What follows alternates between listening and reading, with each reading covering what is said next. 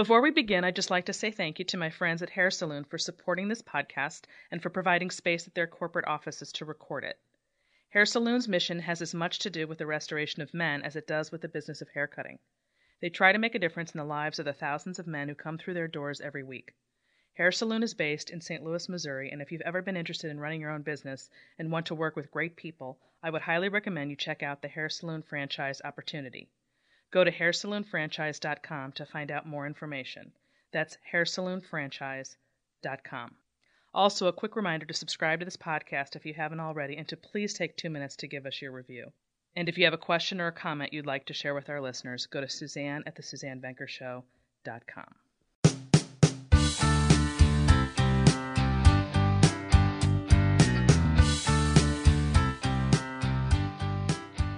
Welcome back to the Suzanne Venker Show. I'm your host, Suzanne Venker. There's a well-known secret among those in academia that left-wing groupthink rules. This is especially true when it comes to gender. Fortunately, Jordan Peterson's rise to fame brought this truth to mainstream America. Most Americans are now well aware that our universities are bastions of postmodern feminist dogma. This outrageous, anti-male, pro-female bias has squelched any honest discussions about matters such as American history, sexual violence, false allegations, male privilege, and so-called female oppression. Janice Fiamengo, professor of English at the University of Ottawa, is intimately familiar with this phenomenon. From some professors' view that women should speak first in all university discussions, to anti-male shaming campaigns, to so-called consent courses where men are taught not to rape women, to op-eds by feminist professors with titles like, "Why Can't We Hate Men?" Janice has lived inside this world for many years and will share with us the inner workings of a typical university in North America today. She is also the host of the Fiamengo File, in which she reveals the fraud of academic feminism by examining its tenets, bizarre obsessions, outlandish claims, and its impact on Western culture. Welcome, Janice. No, thank you, Suzanne. Thank you very much for having me on your show. Sure. Thanks for joining us. I'm excited to talk to you. So I wanted to get started by just having you tell us a little bit about you, about how long you've been doing what you do, and more specifically, I'm curious as to whether or not there was a time when you noticed this shift taking place in our universities, or if it was more of a gradual thing.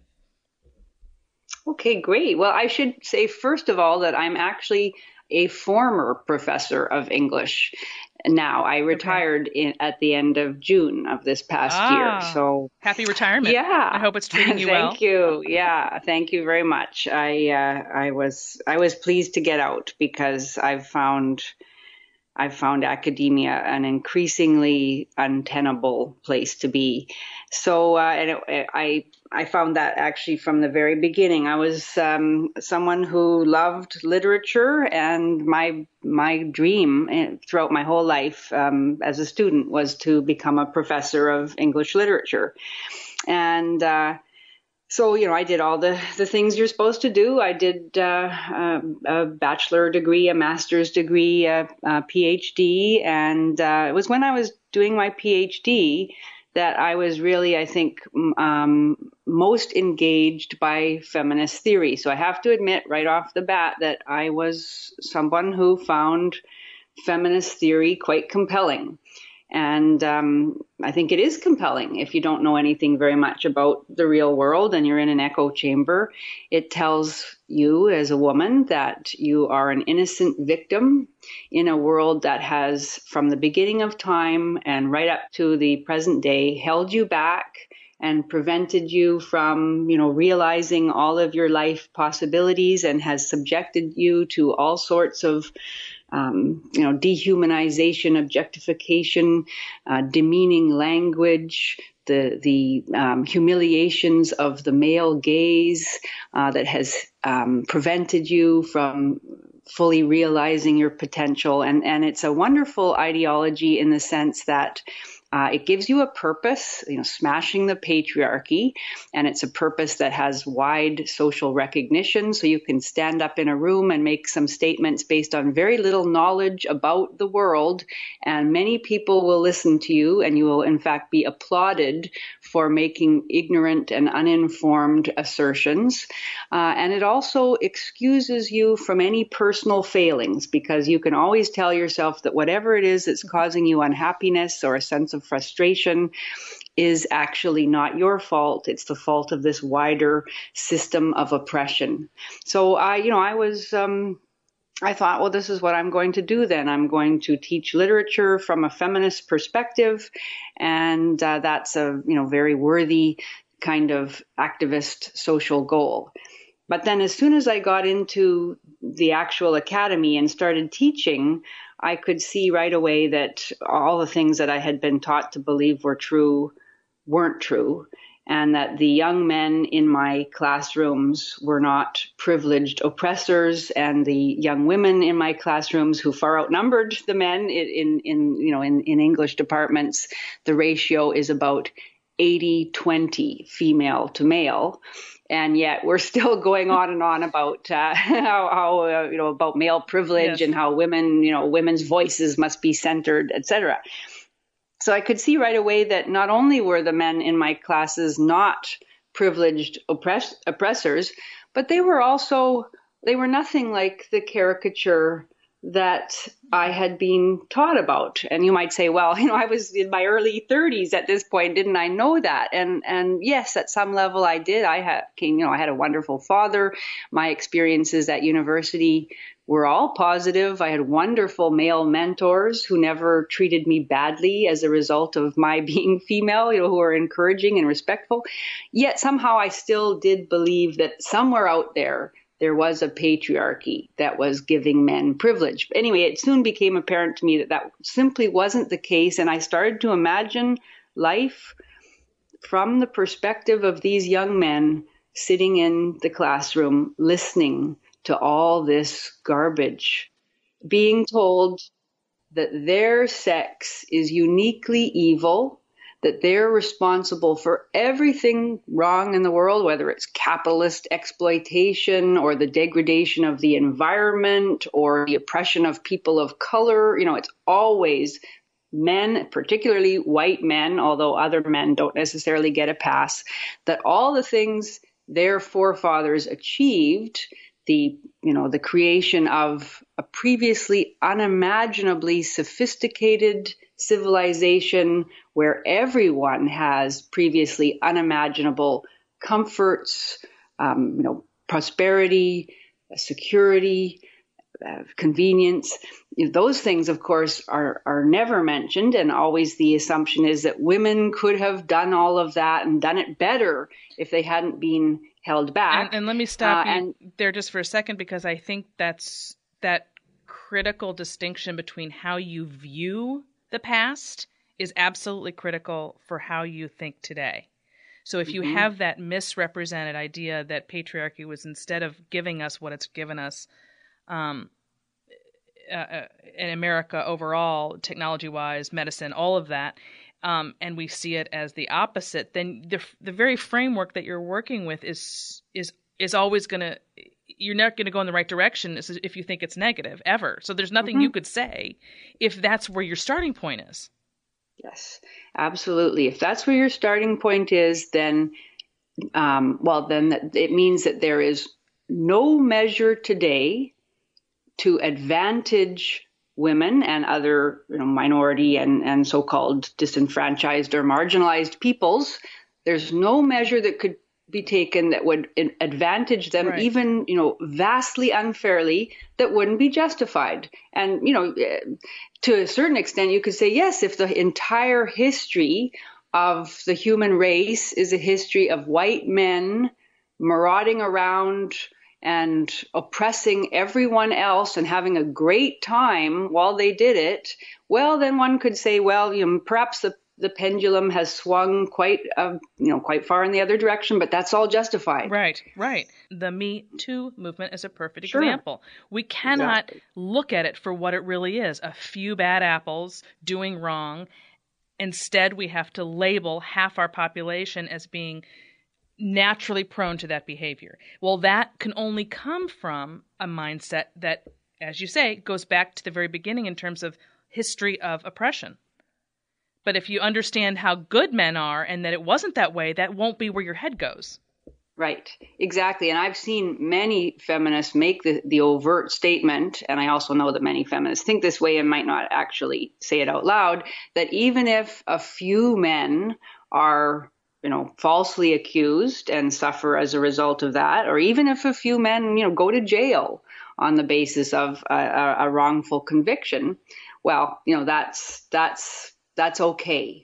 Because that's the price we have to pay, or they have to pay. That's the price we have to pay to finally have it that women's voices are heard and that women are believed, and that the horrific, widespread wrong of sexual violence is finally recognized and addressed. And they genuinely believe that. And what it contributes to, of course, is, as you're saying, a completely skewed view of society. And also, I think, maybe just as seriously, well, I'm not sure if it's as serious, but anyway, the stunting of women's humanity and the radical evisceration of women's empathy. Because how can you feel for a man who, has lost his reputation and his career on the basis of an allegation, or even a man who is sent to jail on the basis of an allegation for which there is no evidence, but for which we believe the woman? How can you really feel for him if you believe that he is the descendant of forefathers who did all these supposedly terrible things? I mean, the domino effect of just that one erroneous framework of the history of male oppression, it's just mind-boggling. That's a perfect example of there's nowhere to go with it. So can you explain to people exactly how this led to, tell people what identity politics really is? I know a lot of the people listening to this do kind of know, but I think it's helpful to have it sort of defined very clearly. Well, identity politics in the simplest definition is simply a politics based on your individual group identity and the ideology that that everything that matters about your experience in the world can be understood on in terms of one's physical characteristics, one's gender, one's race. Intersectional feminism, which is really responsible for identity politics, it focuses perhaps primarily on gender, but almost equally on a whole bunch of other variables, which it also contributes or puts into this mix of the hierarchy of oppression. So that includes, race, disability, religion, class, although we don't hear very much about class lately, sexuality, a whole bunch of other, even body size. And so this slots people into a hierarchy of oppressed identities in which the person who can claim the most oppression is the one who should be listened to the most and who has deserved the most respect and compensation for their history of marginalization, and the person who is supposedly at the top of the hierarchy, which is always the heterosexual, able-bodied white man, right, is the one who must shut up and listen and make compensation. And it's a hideously divisive view of the world, and it's so crude and reductive. Yes. It does the very thing that feminists have claimed that they hate about the patriarchy. I know. So, and then when you have someone who's a female, such as myself, and I'm sure you and lots of other people, yes, who come out and present a different, going back to that framework again, a completely different way of viewing not only the history of men and women, but men as good people at heart, not bad. And you present, so the other day, for example, I created this meme and I posted it on Facebook, and it was called The 10 Feminist Commandments. And I had pulled it from an earlier book I wrote in 2011 called The Flip Side of Feminism. And at the end of that book, I had these feminist commandments. So I just created a little meme out of it, posted on Facebook, and oh my lordy, you never know what's gonna hit. I really didn't think much about it when I put it up there, but certainly the radical left got a hold of it, and there's like well over 100,000 people who've found it, and then thousands of comments, and it's all, I look at the comments and I don't know why. I try to decipher, like in my head, because the hate was so bad and the comments are so awful. Like, for example, I'm going to dedicate my next abortion to you. Let's use that one as an example. And I'm trying to understand how a human being can allow an ideology. Basically, these commands were just arguing what feminists stand for and what they've suggested is the right way to live. And I was mocking it and saying that's not good. And they were coming out in favor, of course, of their ideology. But how do you get to a point where an ideology can control really your brain, the way you think, so that you don't even have your core identity of your own anymore? Like, what makes a person allow that to be? I think we all want explanations, overarching explanations for the world, and structures for how we should understand our fellow human beings and our own experiences, and including who we should love and who we should hate. And so we've got rid of Christianity as the overarching explanation for our world. And Christianity has some very clear commandments about hating the sin, but loving the sinner, and the fact that we're all fallen human beings, who are saved only by the grace of God. Those kinds of ideologies, even if one doesn't believe in the central tenets of the Christian worldview, doesn't really believe that Jesus was God who died for our sins. There was a time when those ideas had some degree of currency in our culture. Now that's no longer the case, or it's significantly diminished. And intersectional feminist ideology has, to a large extent, certainly in the universities and in elite culture, has stepped in and has taken on a kind of religious aura. It dictates what we believe, what our values are, whom we love and whom we're allowed to hate.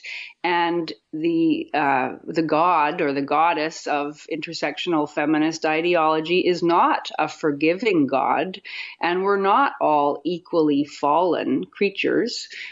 Some of us are not fallen at all. Mm-hmm. Some of us who are at the top of or at the bottom, depending on how one understands it, of the intersectional feminist hierarchy, the most oppressed, are without sin. And so we therefore can cast the stones at the fallen, those oppressors, those privileged ones. And so that's an ideology that is so opposed to hate, as they say, that they believe they can hate with impunity. And it's a wonderful, what an exhilarating thing, it gives you power. Yeah, it makes you feel powerful. It gives you incredible power, and power without any kind of accountability or responsibility, because anything is justified. If you believe that the world or our society, North American society, is really as bad as the radical left says it is, which is, supposedly it's the most hateful society that ever existed. So if you believe it's really that bad, and that women are suffering daily, from horrific sexual violence, and people of color and Muslim immigrants, etc., deal daily with the hatred of their fellow citizens. If you believe that, then anything is justified in order to overturn it, and you are perfectly righteous in hating your fellow human beings. Anybody who mocks that ideology or points out problems with it.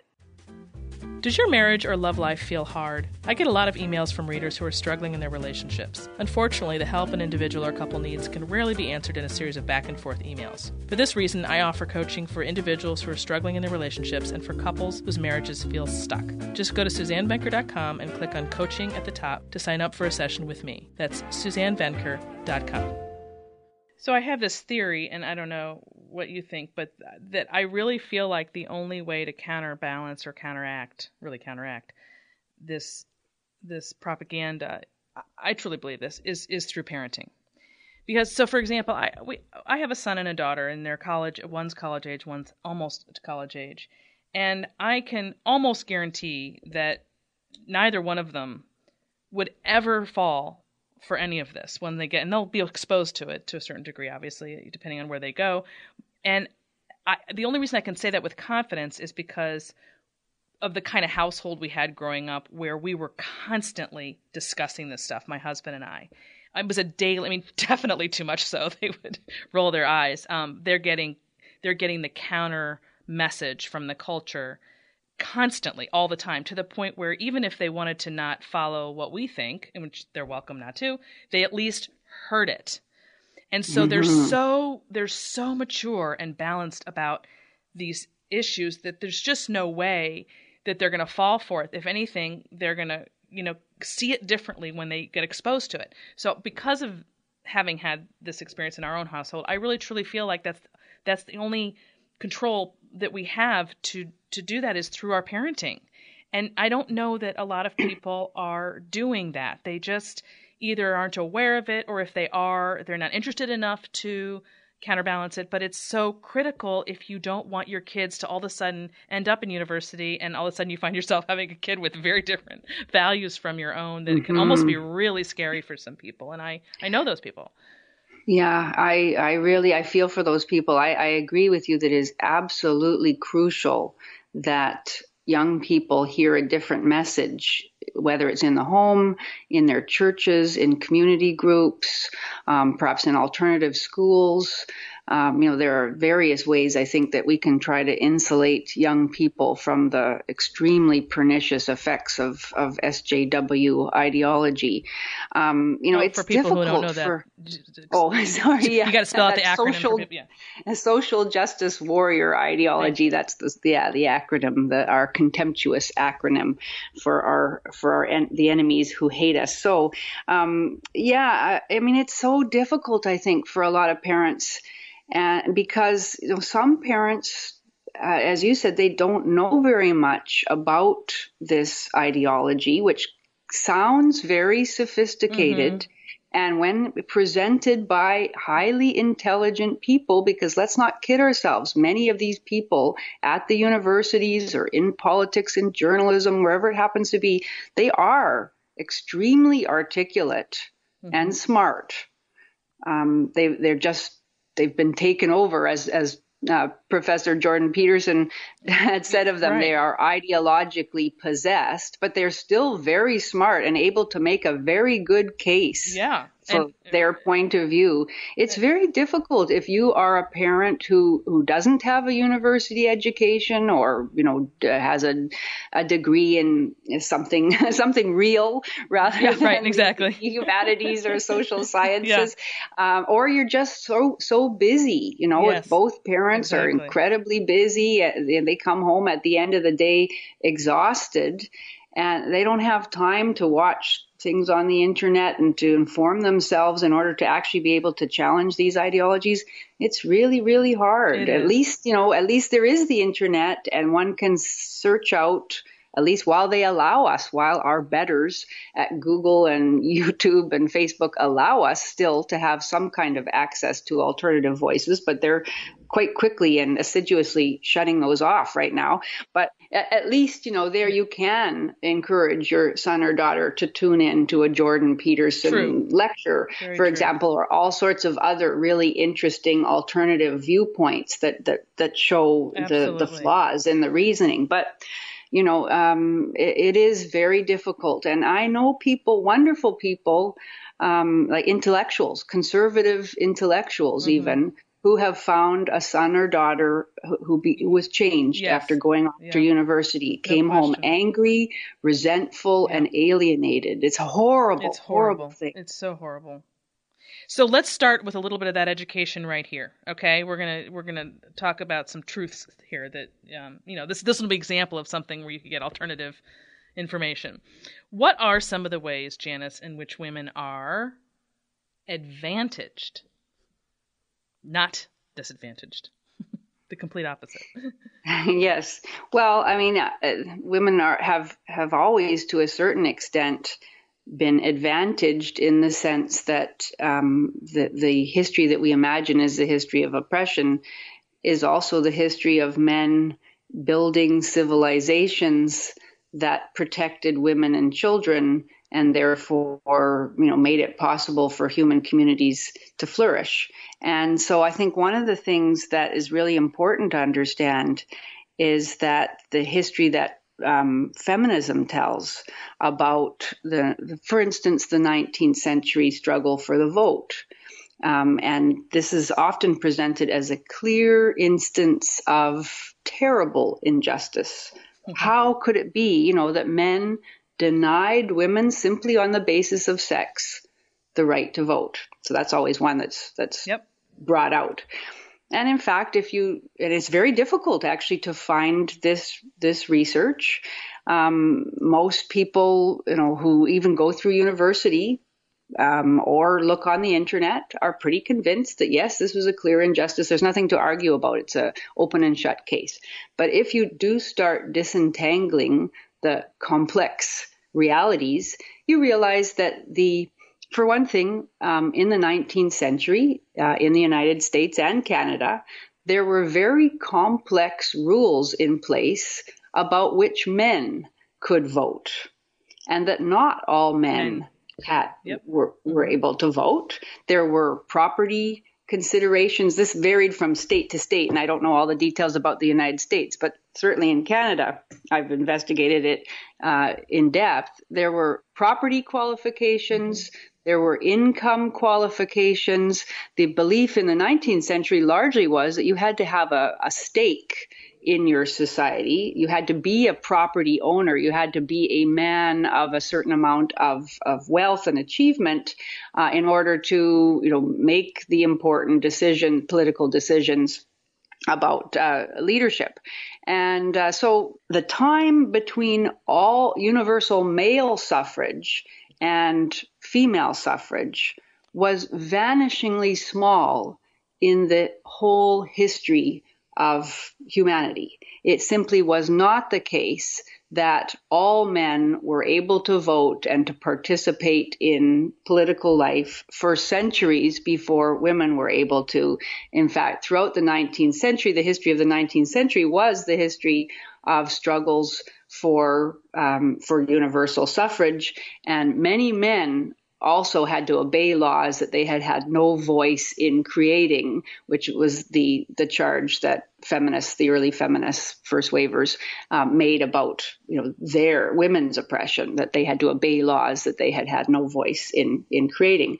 So that's a really interesting place to start, is the history of suffrage. Yeah. The other thing that's really important to think about there is that men always understood that the right to vote and to have a say in choosing one's government brought with it responsibilities, very, very serious responsibilities, mm-hmm. such as the obligation to potentially lay down one's life in war to protect one's nation.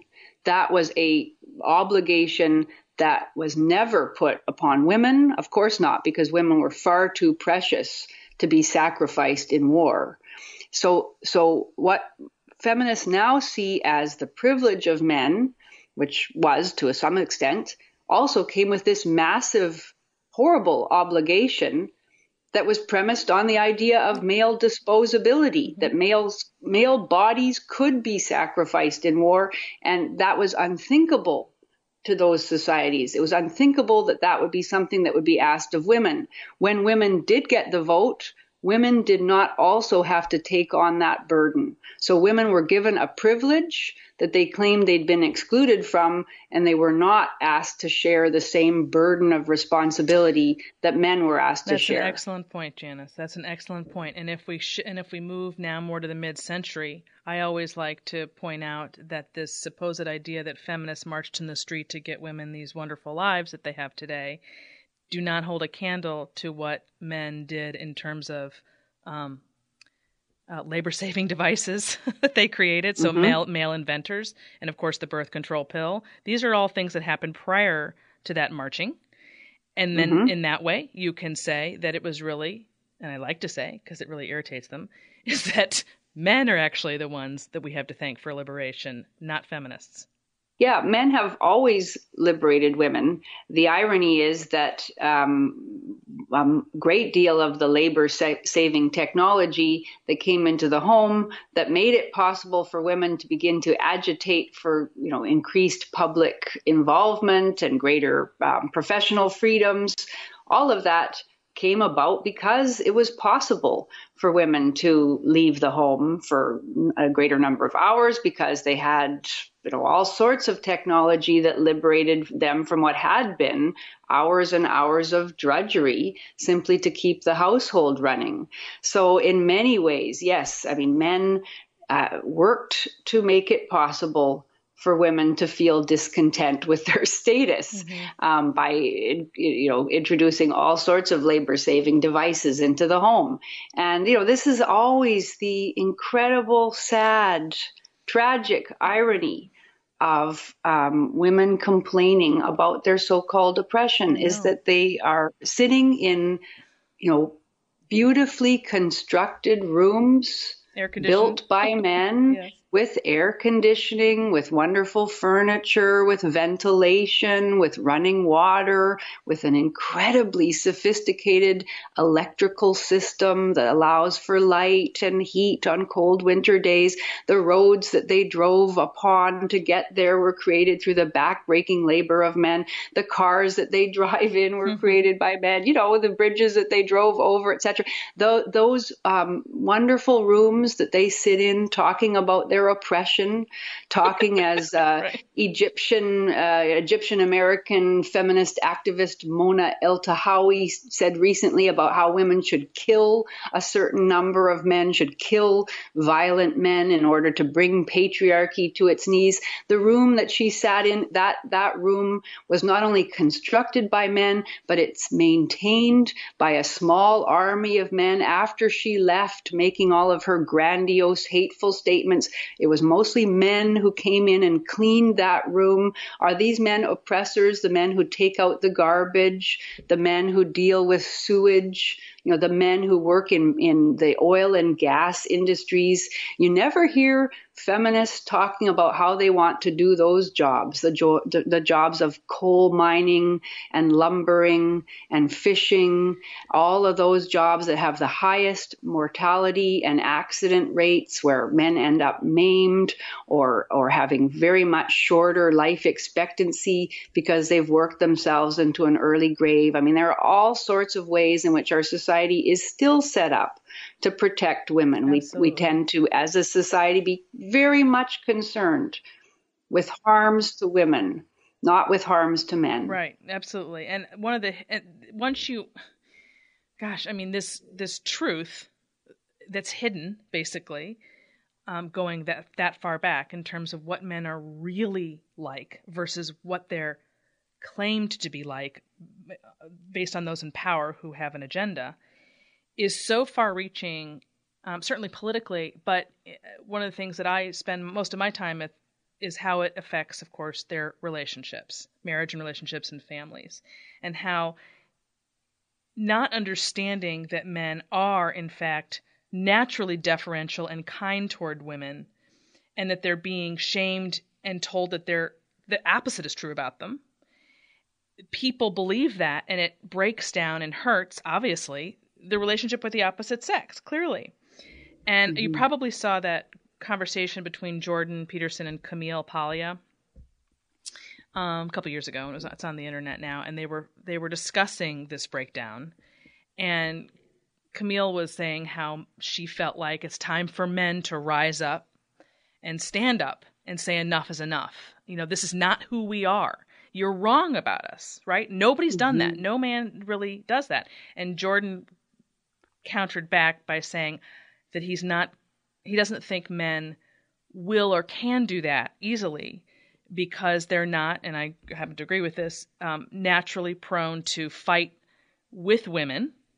No, absolutely. And to prove they're more naturally prone to want to take care of or to protect or to just do what needs to be done, but not to sing their praises or not to fight it or duke it out with women. They'll duke it out with each other, but not with women. So I'm more inclined to think that that's accurate because we haven't heard men really at all stand up not even individually, and certainly not as a group, and say, you guys have it all wrong about us as a whole. Mm-hmm. And it's, oh yeah, it's true that that's what's needed, but how can we? I feel like it's the women, which again is what Jordan said, which I agree with. It's actually women like you or me or any other like-minded women who will stand up on their behalf. Yes. Yeah, that's a very complex subject, and we could talk about just that for the whole rest of our conversation. It's so interesting, and yes, for a variety of reasons, men do not tend to stand up and say, this isn't us. This, we're not like this. And they are not like that. I mean, I hear from men, sorrowing, heartbroken men, pretty much every day of my life over the internet. And some of these men have been so badly treated. They've been falsely accused at universities. They've had the police visit them for the most minor and trivial of matters. Some of them have lost their jobs. They've seen themselves passed over for promotion at work because of affirmative action measures, all sorts of horrible things that you would expect would make them very bitter and vengeful. And yes, you would think. And they are not. They are not. The vast, vast majority of these men just want to call off the gender war. Mm-hmm. They want to have community with women. They absolutely believe that women are equally capable of doing a whole range of wonderful things. They want to work together with women.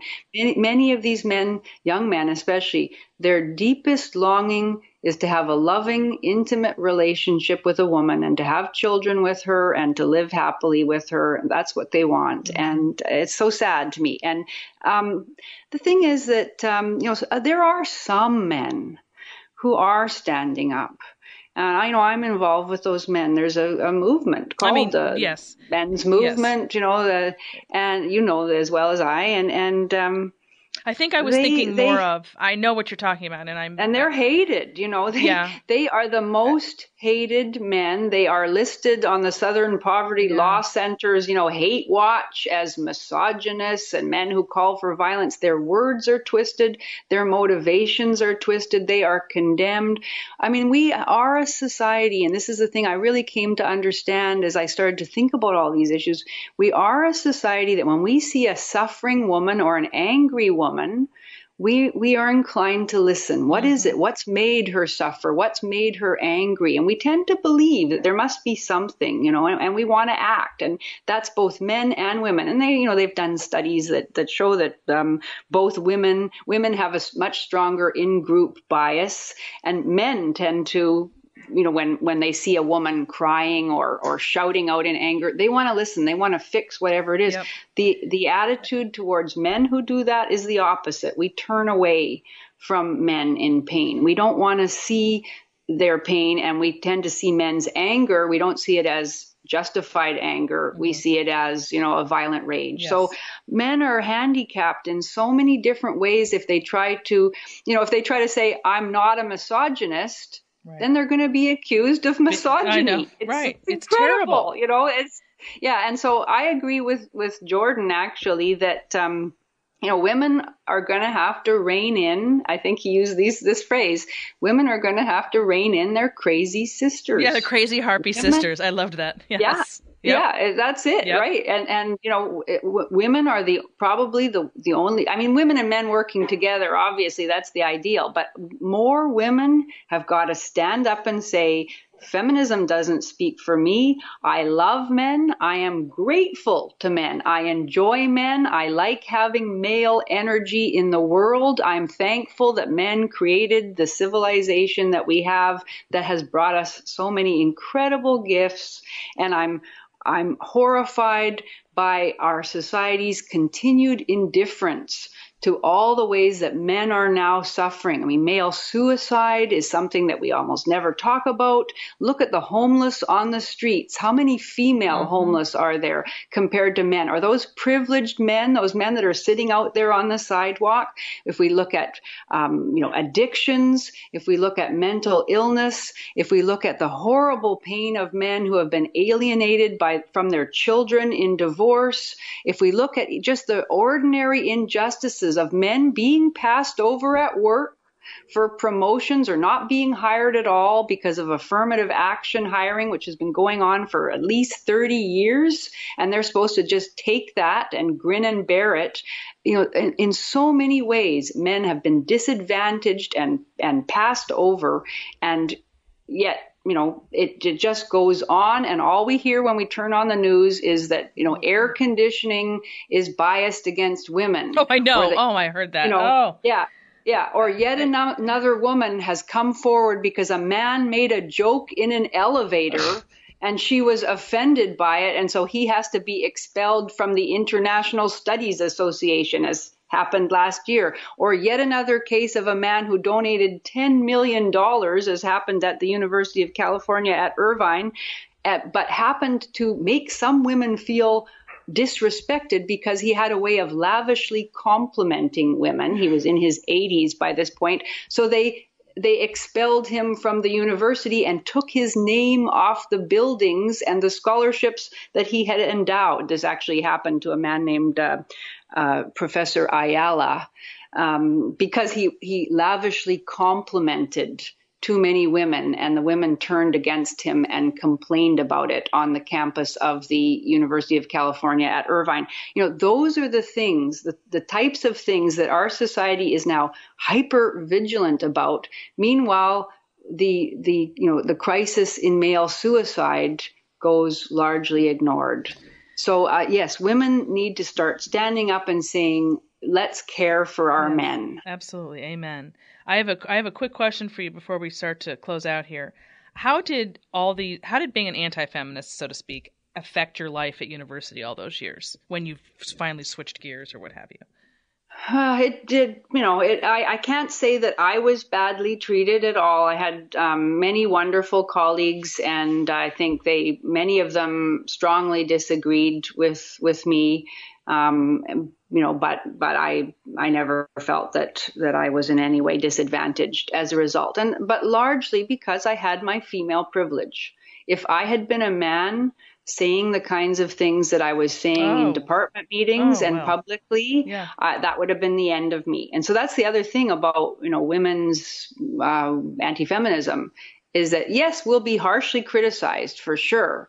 We'll get a lot of hate from the feminists, but we are incredibly protected. A false allegation of sexual abuse is not likely going to come my way as a result, whereas it is going to come for any man who rocks the boat on the feminist orthodoxy. So yeah, I was really lucky, but I felt very alienated on a university campus. To me, it's truly enemy occupied territory. It's a very strange place to be, and I can't imagine being a sensitive young man on a university campus today. Don't even get me. Now, see, that's a whole nother conversation right there, because our son is going off next year, and it's heart-wrenching. It's just heart-wrenching. Seriously, that's another podcast. I can't even get into it because it gets me emotional. But yeah, it's bad. Oh my gosh, Janice, this has been a great conversation. I really appreciate your coming on and opening people's minds and eyes to the truth of this horrible scourge that's going on today. Where can people learn more about your work? Well, I think if they Google my name, lots of things will come up. Let's spell it. Your last name, Fiamengo. The last name it's F as in Frank, Iamengo, and I have a video series called the Fiamengo File, where I look at, various feminist myths or misrepresentations or cases of persecution of individual men, so they get a flavor of my work there. That would be the main way. And I also have a have a book that I'd love to plug. Yes. I meant to ask you about that. The Sons of Feminism. Yeah, it's Tell called us about that. Sons of Feminism, Men Have Their Say. It's a collection of 27, I believe, personal essays by men talking about what it means to be, what it has meant to them to be male in a feminist culture. Some of them have had horrific experiences of false allegations, that kind of thing, losing their jobs as a result of a false allegation. And some are just regular guys trying to go about their lives and reflecting on what it means to be constantly barraged by all of this negative messaging, telling them that they are absolutely no good. And they're very eye-opening and very touching, heartfelt essays. That's wonderful. That should make somebody feel very supported in what they're experiencing, for sure.